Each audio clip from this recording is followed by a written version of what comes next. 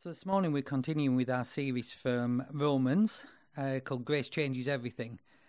And we've made it to Romans chapter 5. So if you want to open your Bibles at Romans chapter 5, and we're going to begin with verses 1 to 2. Therefore, having been justified by faith, we have peace with God through our Lord Jesus Christ, through whom also we have obtained our introduction or access by faith into this grace in which we stand, and we exult in hope of the glory of God.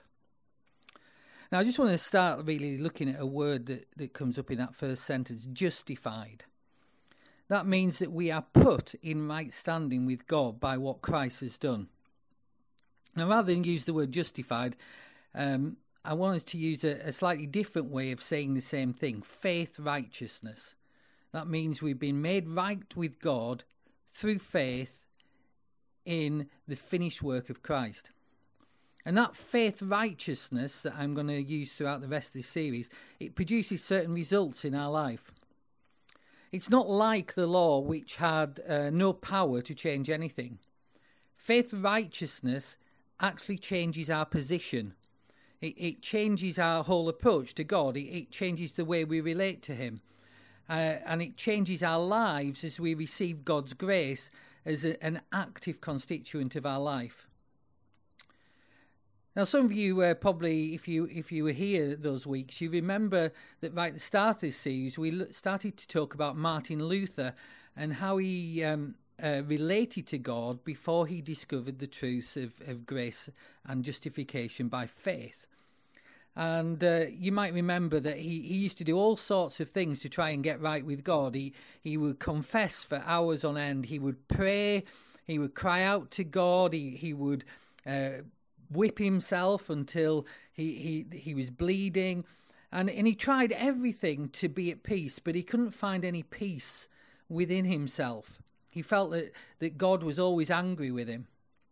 And the superior at the monastery that he was based at and was teaching at could see that struggle that was taking place in Luther. And his recommendation was to do more, to work harder, to devote himself more fully to academic life, to study harder.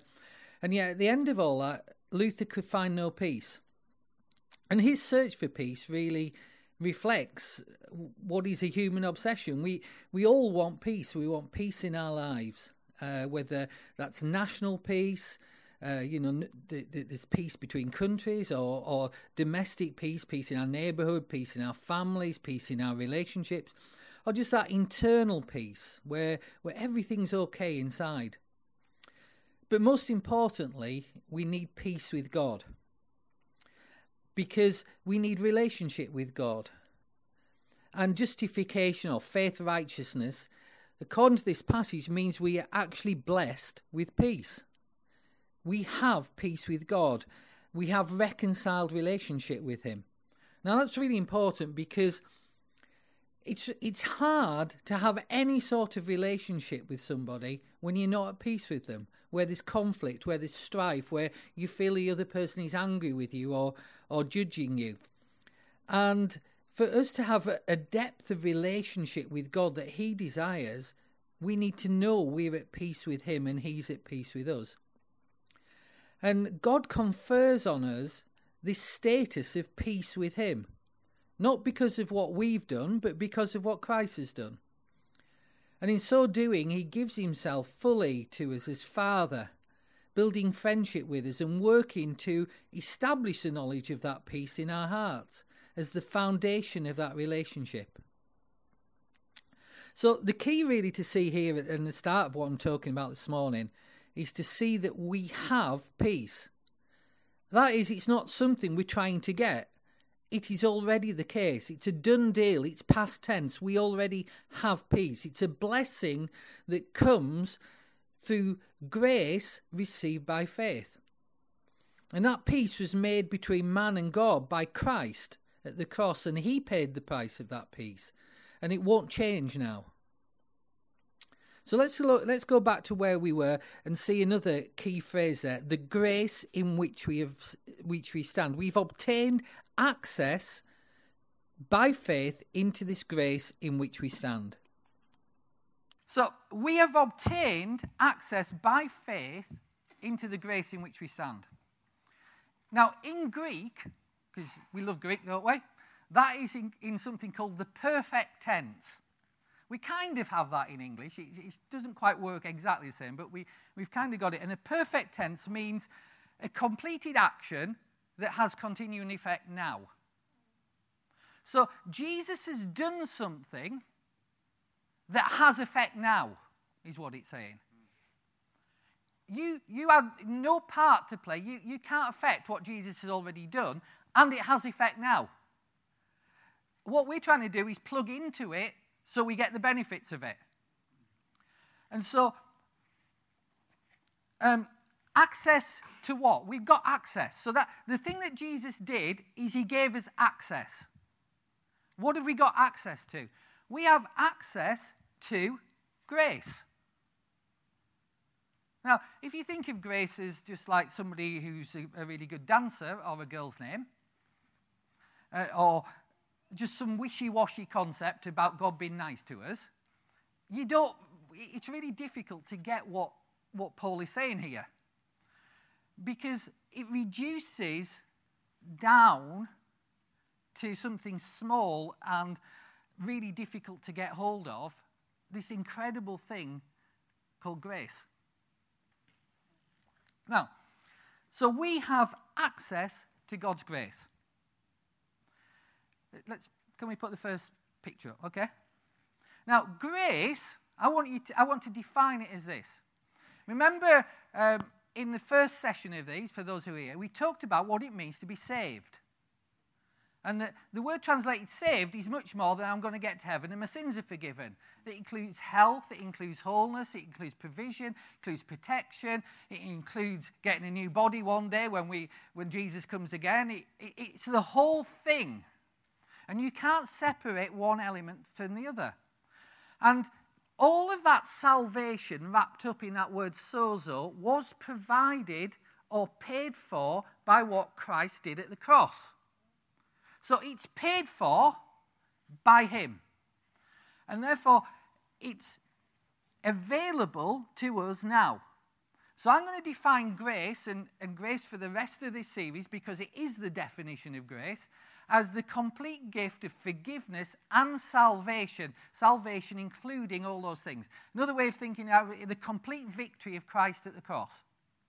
You know, when he said it is finished, he meant it is finished. Everything that needs to be done and could possibly be done for man has been done.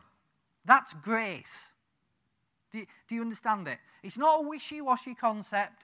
It's not something that we can't get a handle on. It's real. It's everything that Christ won for us and gave us as a free gift that we receive by faith. Yeah. And you know, sometimes we describe, and it's not that it's wrong, in fact, it's right, but sometimes we make things smaller in our minds, and therefore we struggle to get the full benefit of what Jesus did. But grace is often described, if I said, well, it might not work now because you're like 5 weeks into the series, but if I'd said before this series, because this is what we do on Rock Solid, sort of like course that most people go through and do in their first few months in Faith Life. If I say, what's grace, and I ask that question out, I get the same answer most of the time because we're Christians. And we get it. And it's God's unmerited favour. Yeah? Or God's riches at Christ's expense. They're the two answers you get. Okay? The second one's actually a bit better than the first. But it is God's unmerited favour. But favour means he looks on you favourably. His favour rests on you. You carry about his favour. Something supernatural is available to you that rests on you. You have his favour. He's for you and not against us. And if he's for you, who can be against you? That's what it's saying.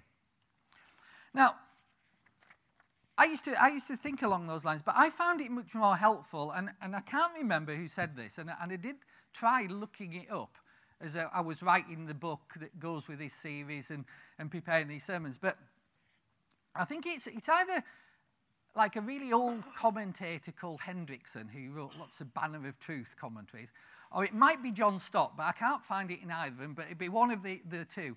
And they describe grace as the sphere of God's grace, the realm of his grace. It's a place, like a place. It's a sphere. That's why it's round, okay? That's a sphere. It's something that you step into and you can step out of. It's a realm where God's provision is. We can think of that all different ways. You can use jargon like, well, it's not jargon, but you could say it's the place where we interact with the kingdom of God. It's the place where we interact with the power of God. The sphere of God's grace is where that takes place. The way I put it in words is that it's the privileged position of acceptance and blessing paid for by Christ. It's a position. The privileged position of acceptance and blessing paid for by Christ. Now, what I want you to see this is that we have access to that. Now, access, the word that's used there, it carries this idea of admission.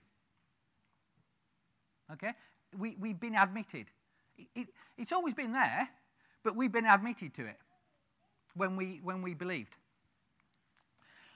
I suppose an interesting, because when I was writing these, it was coming and preparing all this when God really put on my heart just before Christmas to do this. For his Christmas present, our son Matthew asked for tickets to go to Chelsea on full hospitality. That's what he wanted for his Christmas present. And so we said, okay, and he said, and to do that, Dad, you're going to have to go with me. And that worried me. But, you know, dads make sacrifices, and the team I support hasn't played football for several years. So I just thought that it would be good to do that with my son. So we went along on New Year's Eve. Now, and we had a fantastic time, and we went into this place called Under the Bridge, which is like a special lounge that you go into, and we had like great food, and Matt loved it, and he got his free bottle of beer, and he was there loving it, and then they had these Chelsea legends came in. Now, some of us might remember some of these legends. There's a guy called Bobby Tamblyn who used to be the top scorer for Chelsea till Frank Lampard took it over. There was Ron Chopper Harris. Yeah. Anybody remember Ron Chopper Harris? And another guy called Johnny Bumstead, who was a bit more recent, but when Chelsea weren't so famous, weren't doing so well. And Matt was completely made up because he got to talk to these guys and shake their hands, and he's got photos with them, and he thinks he's fantastic. Now, he was blessed by that. He had an amazing day. The price of admission to get in was paid by me. The blessing was received by him. So what did he have to do to get that blessing? He had to receive the tickets, and then he had to use them to get in. And that's what it means when it says we have access. The admission is paid for, but we have to actually use the ticket and go into that realm of God's grace. In other words, we have to deliberately choose that that's the way we will live our life and base our life. A believer is meant to live their life in this realm, this sphere of God's grace. And once we step outside of that realm of God's grace, the provision isn't there. And that's why it's so important that the things we do and the way we approach God and the way we approach our lives is based on grace. Now, the sad thing is that most believers these days are not seeing the power of God. And the reason most of them aren't seeing the power of God is they're not operating from a place of grace. They are operating either from a place of law, trying to please God to get something, or a mixture of the two. You know, I was put right with God by grace, but now I've got to sort myself out and be better. And that makes it really difficult to access the power of God in your life, because there is no power outside the realm of grace, because that's the power of the gospel. And so we live from this place of what Christ has provided for us, and we receive it by faith. We use the admission to receive it. Now, Paul goes on and says, it's the grace in which we stand. Now, that's kind of even more radical what he's saying there. Because what he's saying is that there is a fight to stay in this place. And the enemy and the world doesn't think like this. And they're trying, if you're just passive about these things, you will find that you're not living in the sphere and using the access that you have to the grace of God. And he's saying, you've got to, we stand in this. This is the grace in which we stand. So having placed ourselves in that sphere, that realm of grace, we have to stay there. Not move out of it. When it says stand, that word stand, it's a translation of a word that means establish or fix or stand firm or be rooted. Like you put down roots here. You train yourself to think in terms of grace. You train yourself to think in terms of your access to the provision that Christ made. You fix your mind on it. You choose to focus on that instead of what's going on around you that is saying the opposite.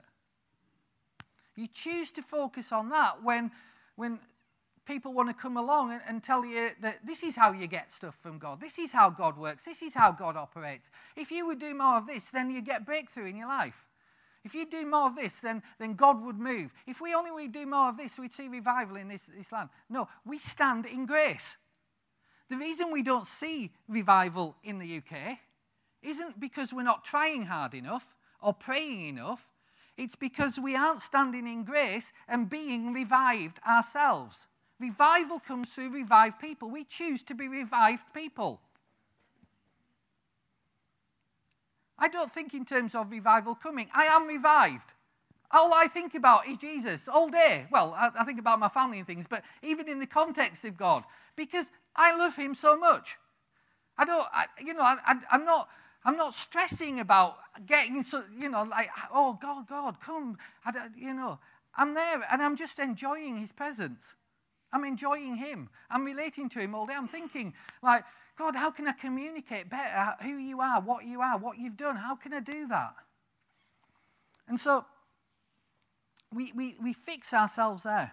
And when we fix ourselves in there, we're in a place where we can receive all the benefits of the kingdom that Christ made available to us through his victory on the cross. There's a really, I like this quote. It's from John Stott. And I discovered it when I was sort of working my way through some very large commentaries. There's a lot of commentaries on Romans.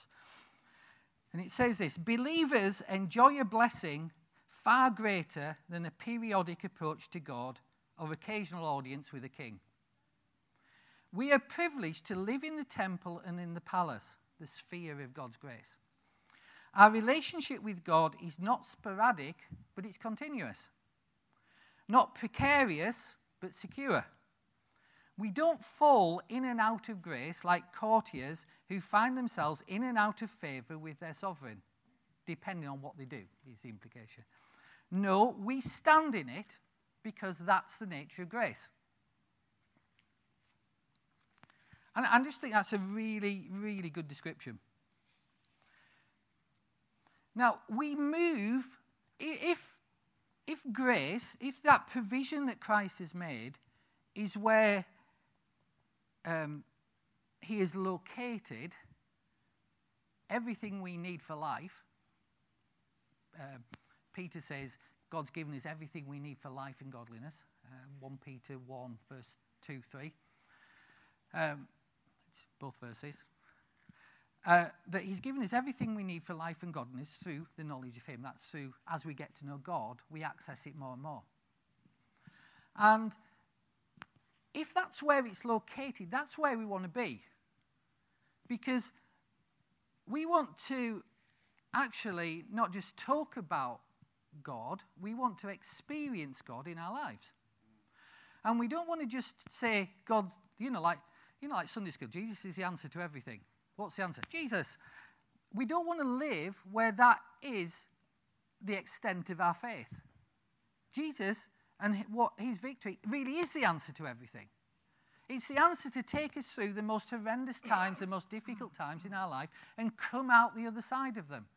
It's the answer to sickness in our bodies. It's the answer to lack. It's the answer to all that we need for life and godliness. So we don't want to be moved away from the place where we receive that. And it's really crucial because most of the things that move us from this place are really subtle. But they're not just subtle, they actually are good. We don't get moved from a place of grace by stuff that's bad. We get moved from a place of grace by stuff that's actually good. Now, I'm going to explain that to you.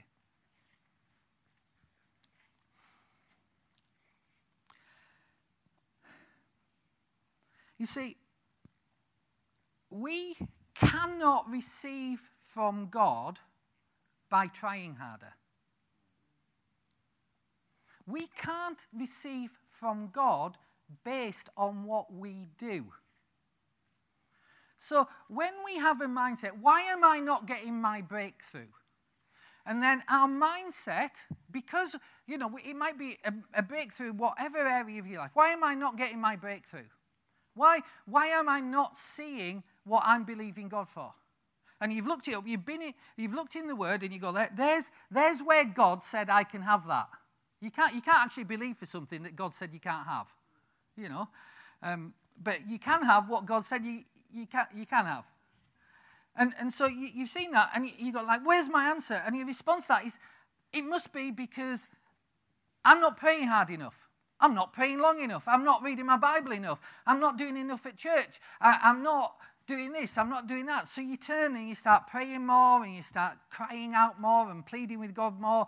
And you start, and we organise prayer meetings so we can all corporately plead and cry out to God more. And we'll do all these things. And we've moved ourselves out of grace, so we're not going to get the answer. Because it's all about what we're doing to get it. Do you understand what I'm saying? Now, none of those things are bad. They're all good things. You should read your Bible. You should pray. You should come to church. You should do things in church. But not in order to please God, and it doesn't actually get you anything from God. We do it because we love God, and we want other people to know about God and to grow and mature in their walk with Christ. So that's why we do them. But we don't do them to get from God.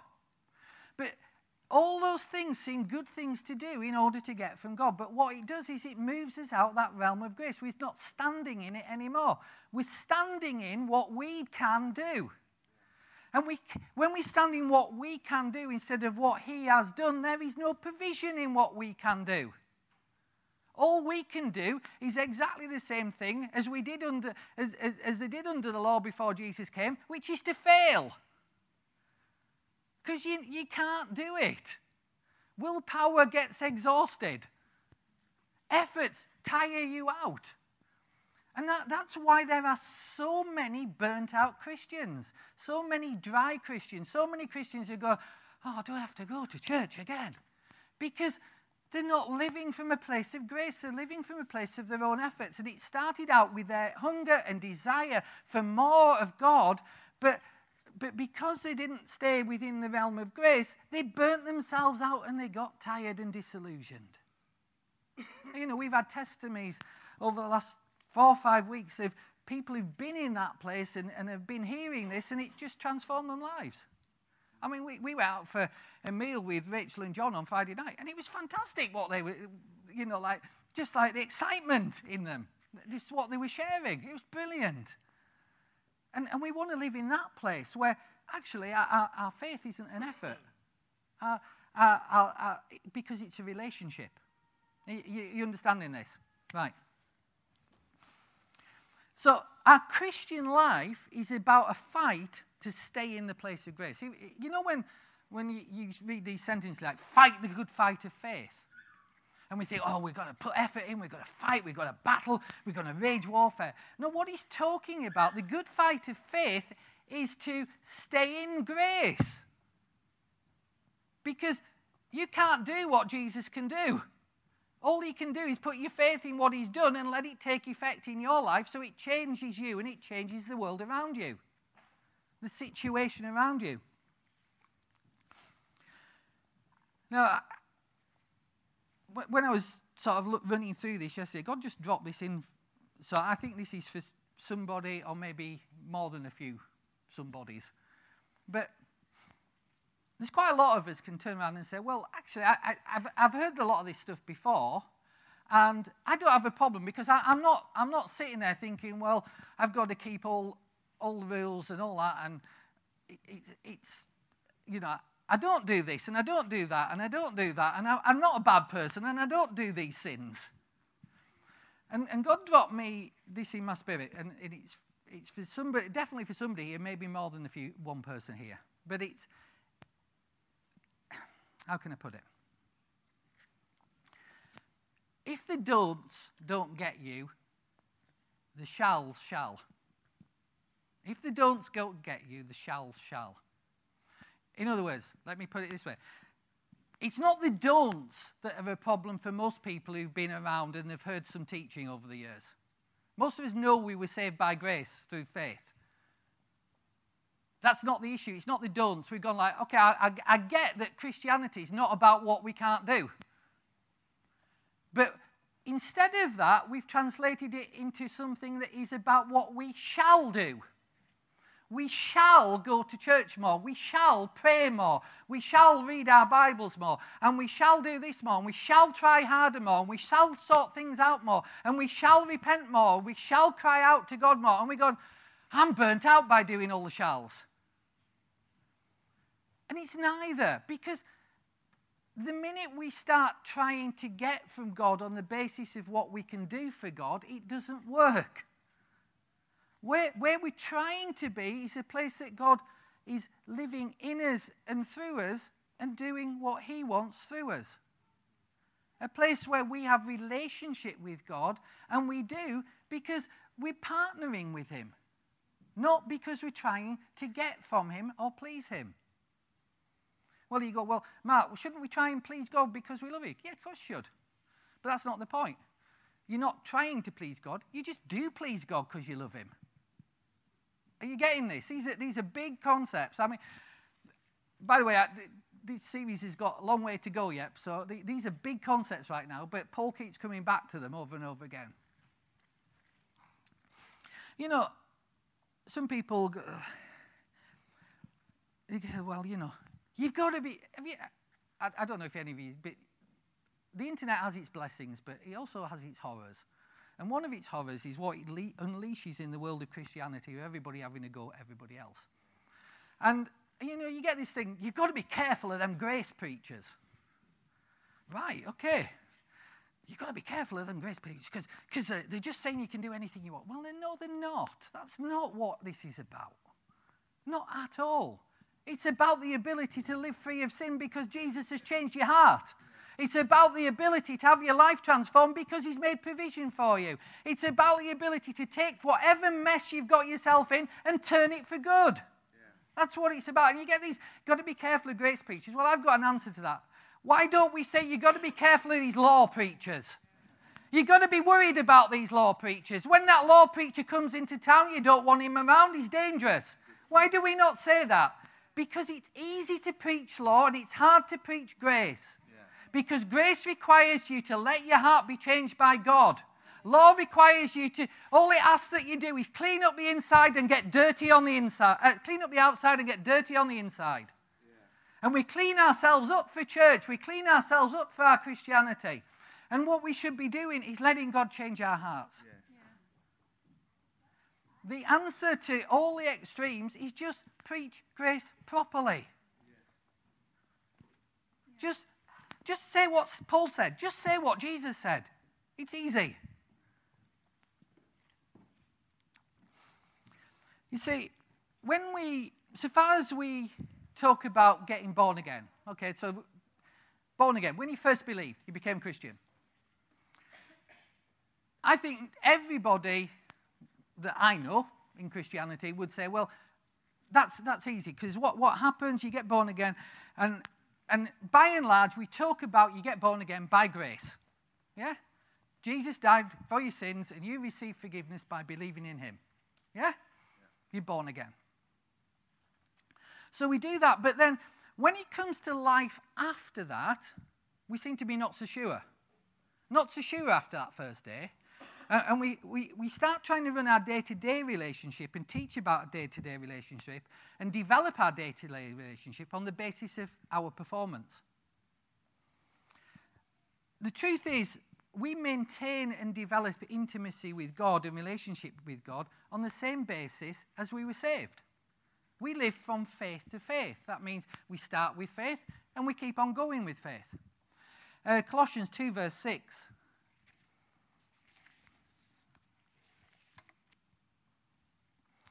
As you therefore receive Christ Jesus the Lord, so walk in him.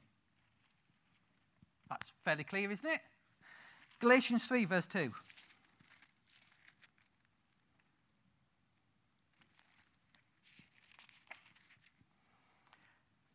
So this is Paul. So the Galatians had got themselves all messed up because they started mixing grace with law. In other words, I was saved by grace, but now my relationship with God depends on what I can do for him. And this is what Paul says. This is the only thing I want to know from you or find out from you.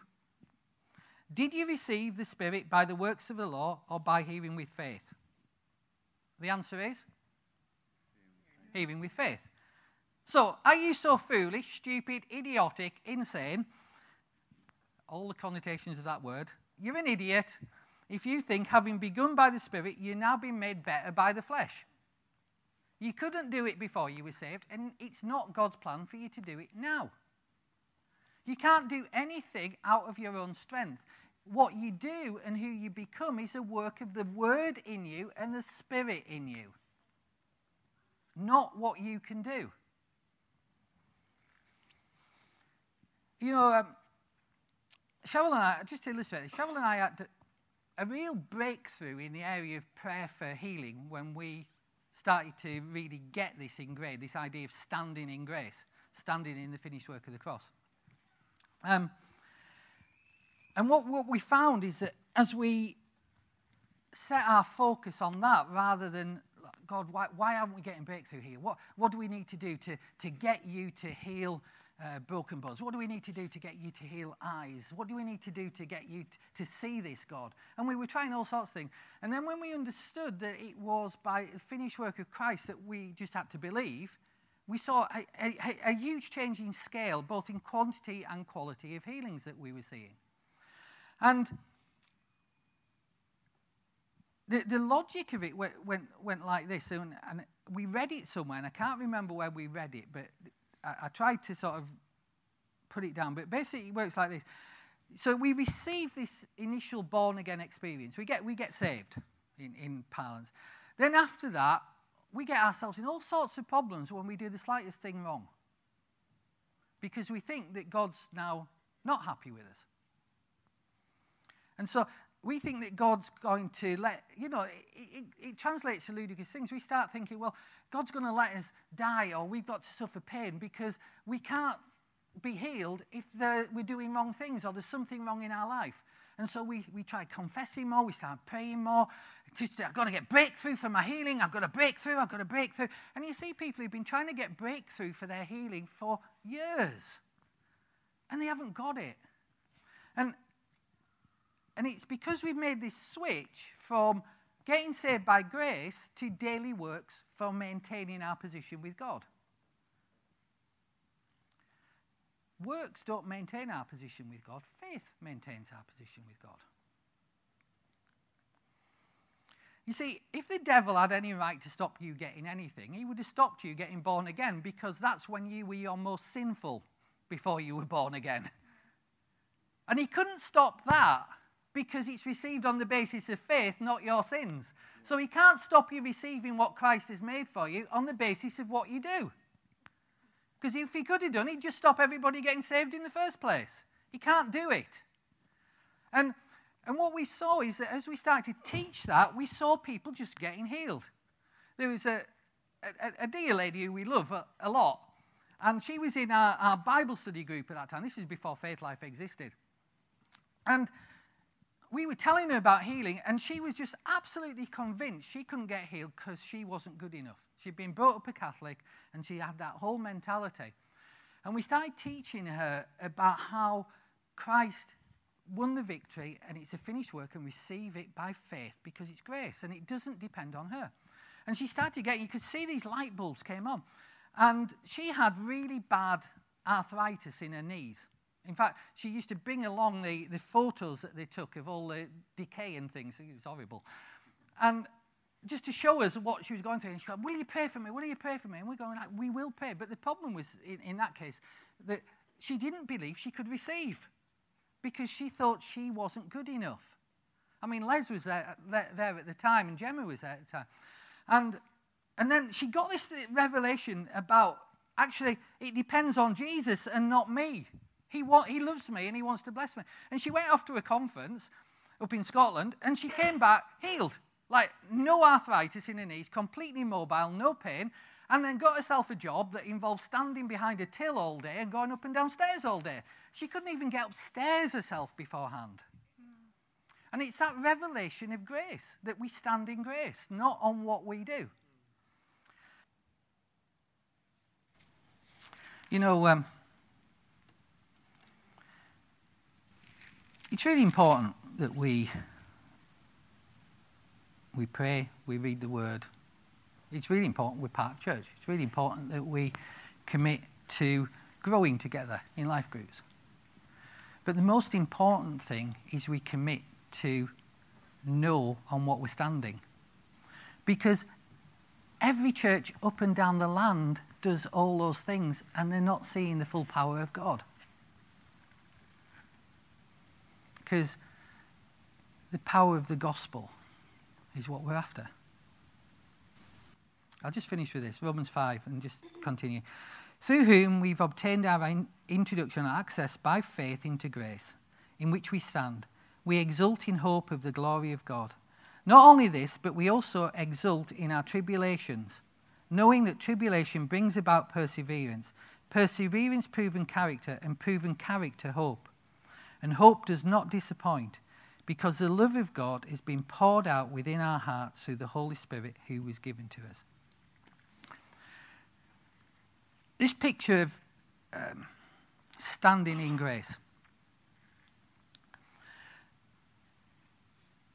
The gospel doesn't only work when things are good.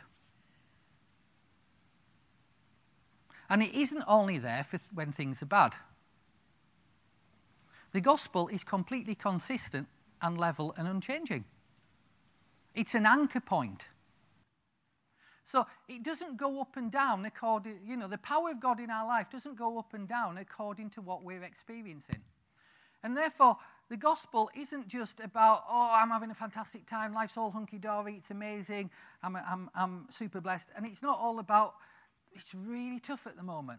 Because in this room, there will be people where it's really tough at the moment in your life, and there'll be people who are having a really good time in your life, and you think, like, what did I bother about all those years? And we're at any point in time, there's people in different places. Yeah? Do you agree? Yeah. And you're going like, yeah, I'm one of those two. And you picked your one that you are at the moment.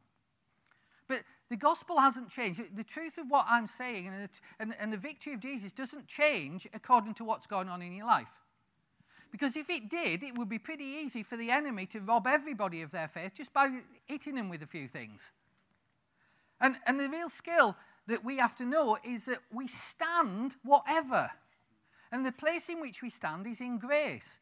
Our response to a tough time is not to try and get God to do something, it's to receive what he's done. Because when you're in a tough time, you haven't got much left to go to him and get him to do anything. So isn't that good news?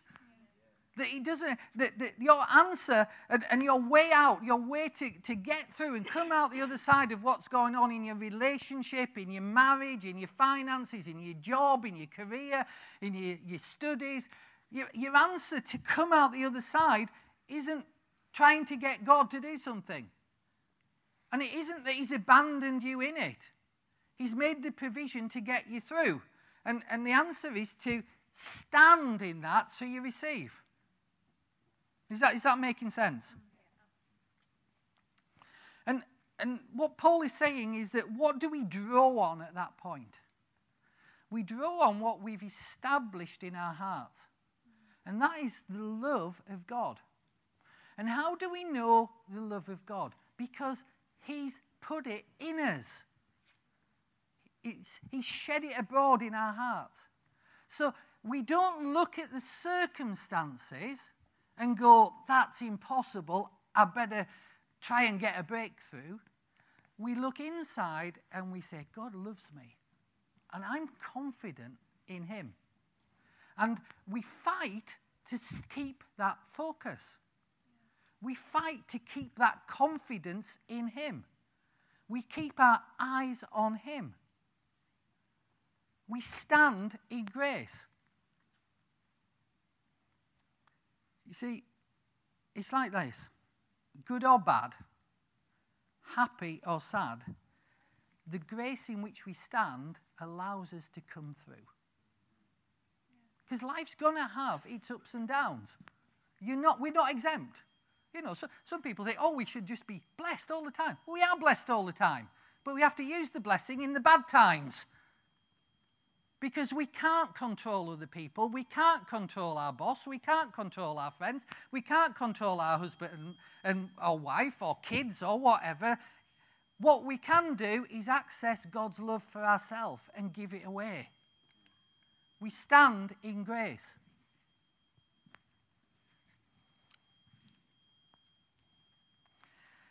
You see, this is the lesson I want you to take away from this morning, because I'm finished now. When pressure comes, because we can all manage the good times, can't we? It's the bad times that give us problems. And when the pressure comes, we don't fold like a pack of cards. We don't just let it blow us away. We've seen so many lovely believers just shipwreck the minute things got hard because they've been sold a gospel that didn't help them come through. They've been sold a gospel that just told them, you're blessed, you're beautiful. And then when life wasn't so beautiful, they have nothing to stand on. Because we stand in grace. We stand in what Christ can do for us. We stand in his answer, because he has an answer to that solution, even if we can't see it. He has the strength to take us through. He's there encouraging us. He's there with us. He's there giving us confidence. He's there pouring his love into his heart and assuring us that he's right in the middle of it with us, and we're going to come through and we're going to come out the other side. And when the pressure comes, we don't fall like a pack of cards. We don't buckle. We don't give up. We stand. And we stay standing. And the place in which we stand is in what Christ can do and not what we can do. Amen?